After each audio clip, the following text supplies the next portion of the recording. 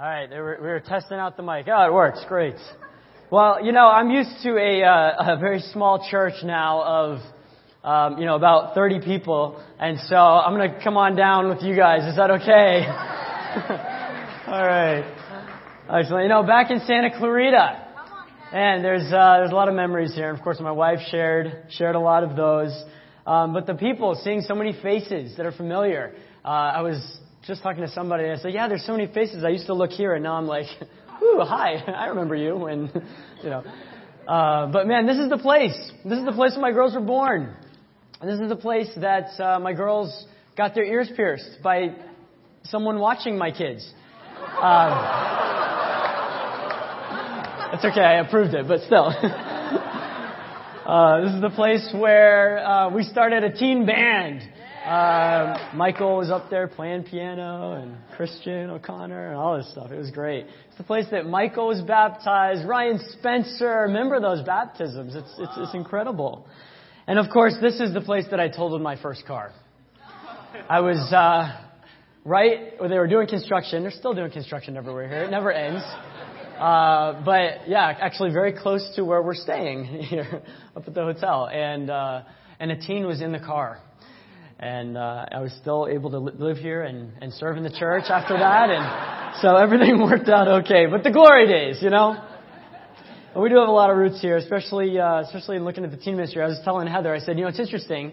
When we first got here, the teens would sit scattered, usually in the back, and lots of talking and chattering and different things. And of course, then we moved them up, and they're still in the same place, right up here on the right side. But it's great. I love Ron and Cheryl. They have built such a great family here, haven't they? They really have. And we've taken so much from them. Even the fact that you guys went camping last week, right? Well, we've taken that with us, and we do something what we call Ohana Camp, which is family camp in Hawaiian. But yeah, we go twice a year. Ooh. We took your idea and upped it. But yeah, it's great. We love it. It really does build family. And that's something we learned from you guys is what it means to really build family in the church. Thank you so much. And also, you guys still have your banquets, your annual banquets? Yeah, we took that with us as well. And did little video slideshows and all these different things. And of course, the food and everything. But what the Hammers and the Santa Clarita Valley Church has built here is really, really special. And so what I'm going to ask you guys to is savor it. Cherish it. Embrace it. Because like us, you may not always have that. But, just to let you know, I didn't always cherish, embrace all the things. I remember Ron, by the way, I was not 16 when I drove. I was 17. But I remember one time, I don't know if it was at staff meeting. I think it was on the way to the valley for staff meeting. And Ron has a serious talk with me, and he says, Kent, I got to talk to you about the way you've been dressing for church. And, because I had these nice, the nice jean-looking things, but they're nice pants. Yeah, I wore those, and he was not happy that, I had a jean substance on. So I didn't wear jeans today. I do have my flip-flops. This is about or more than what I usually wear for Sundays in Hawaii, but we do. We live in Maui, and it's the most beautiful and blessed place in the world. Not just my opinion; it's fact. But it really is. I'm so grateful to be there. There's so many amazing things about it. But the Maui Church, Maui Church says hello. They were excited that we were going to be able to come here and go back to our roots. And see you, but they say aloha, and goodness, they're such a great little church there. They're so grateful to have people come in whenever the Hammers are there, or anyone, the Gimples, or different people that come from the different churches. We're so welcoming. They're so welcoming because we're so tiny and we're on an island, and we don't get a lot of traveling people like you guys do. And so it's really great to have you guys. So please come visit us, vacation.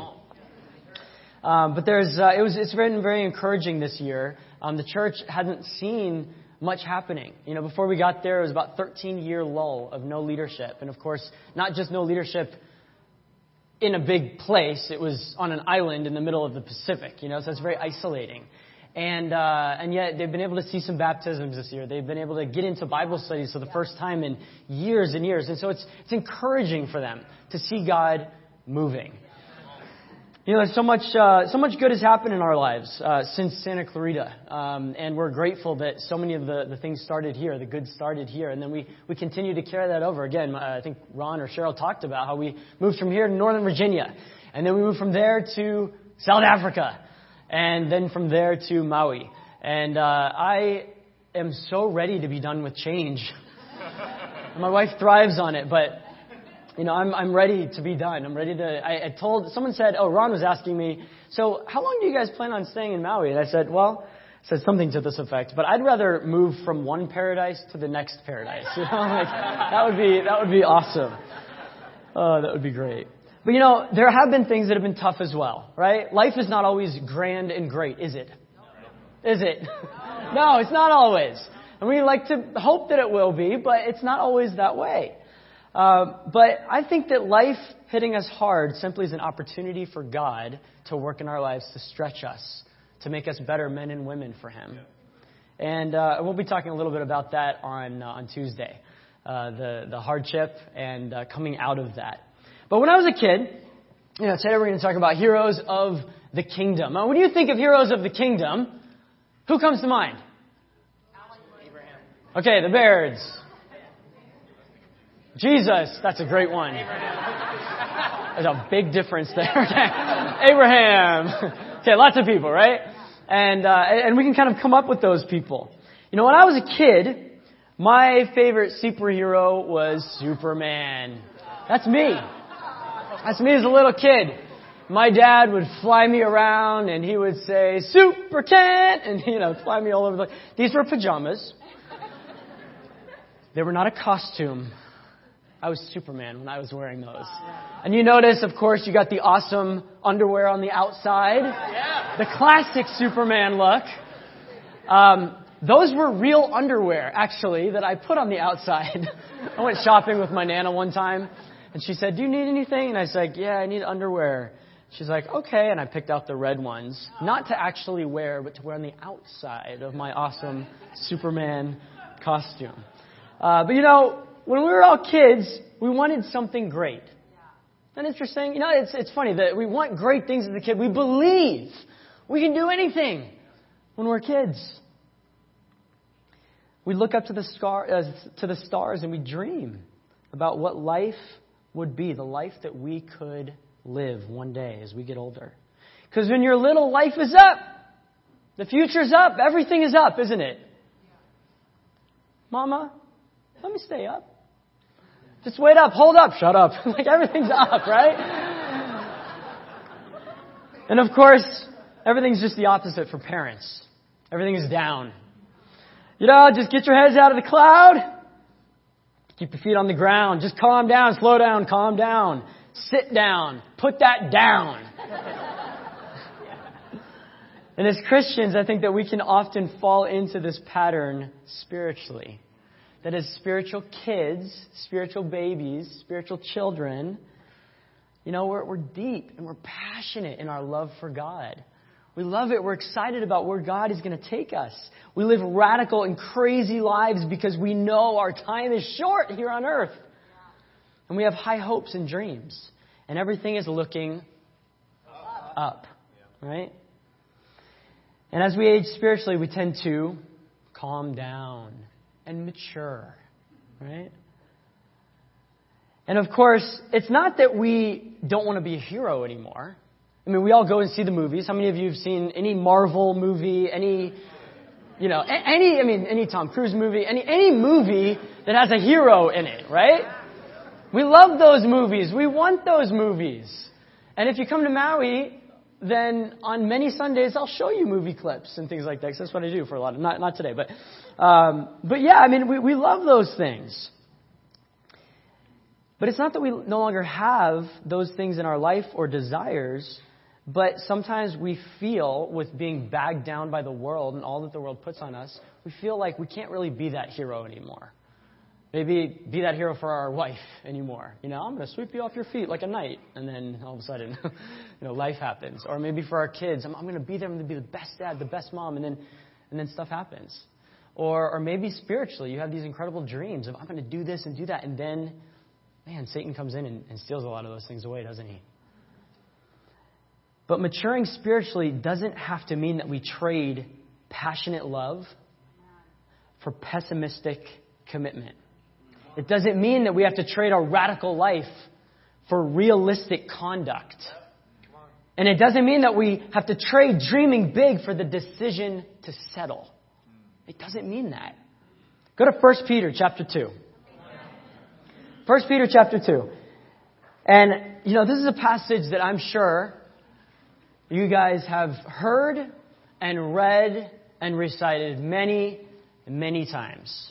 So it's interesting that many times we read things in the Bible, and we read them so often we forget sometimes their original intent. We use them for all these different teachings and all these different things, but we forget sometimes.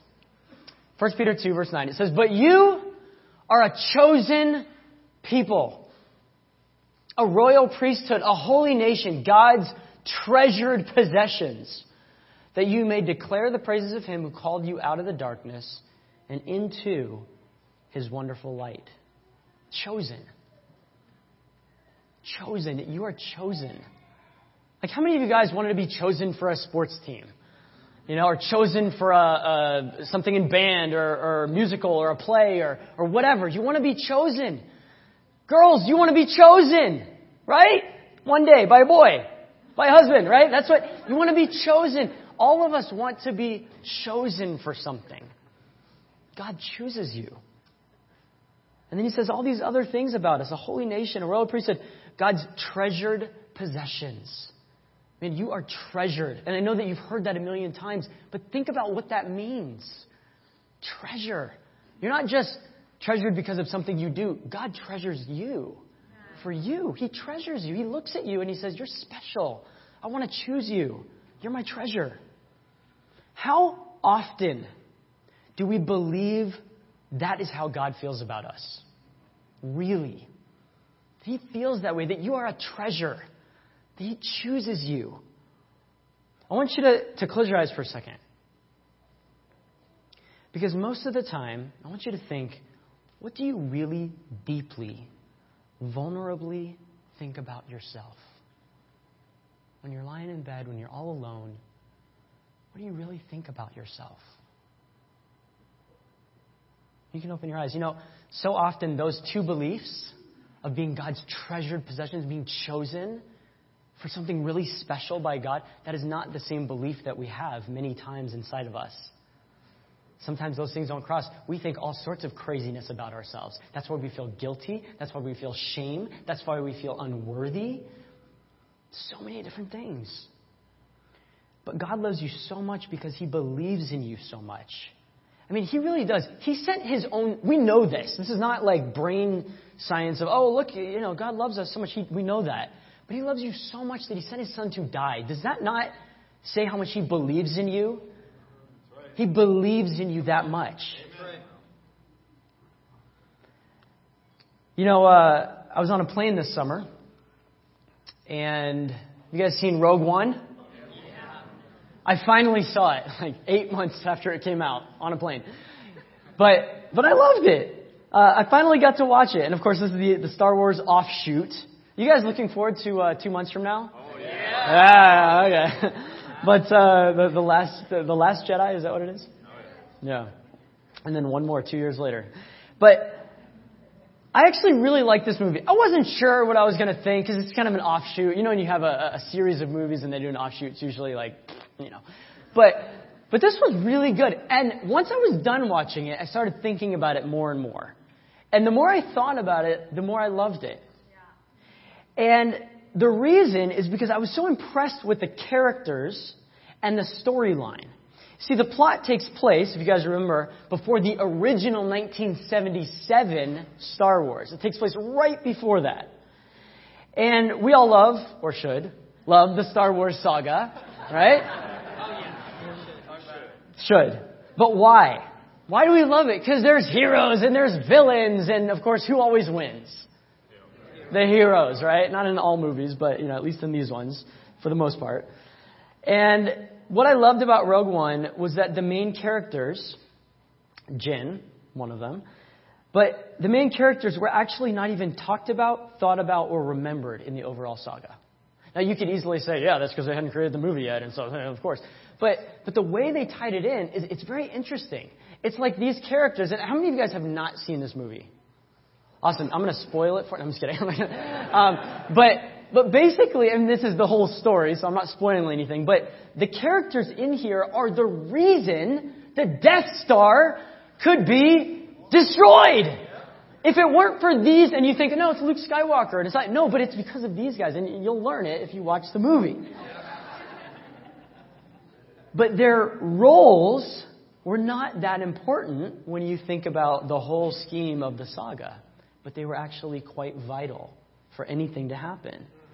And so you realize how important they are in the grand scheme. Why do I bring this up? Because it reminds me of the Bible. It reminds me of our heroes in the faith, and it reminds me of us. You see, most of our heroes in the faith, like you guys mentioned at the beginning, are mentioned by name and perhaps have lead roles in the Bible. Right? They're like, yes, Abraham, faith, Boaz, warrior, whatever. All these different things. We think of these people. But how do you feel about yourself? When I say hero in the faith, hero in the kingdom, are you one of the first people that pop into your own mind? Come on. You guys remember this? Some of you don't. But some of you do. Where's Waldo? I loved this book growing up. Why? Because you just spent a long time looking at books without reading. It was awesome. I loved it. But the reason I show you this is because you see, he's circled down there. We circled him for you. But man, where's Waldo? Do you ever feel that way, not without the circle, that you're Waldo in a sea of people? And it's sort of like, well, am I really that important at all? I mean, God's up there. He sees the whole world. Really? Am I really that necessary for God's kingdom? Because I don't have this role and I don't have that role and I'm not doing this and I wasn't like this person and all these things. And a lot of times we can minimize our role in the kingdom.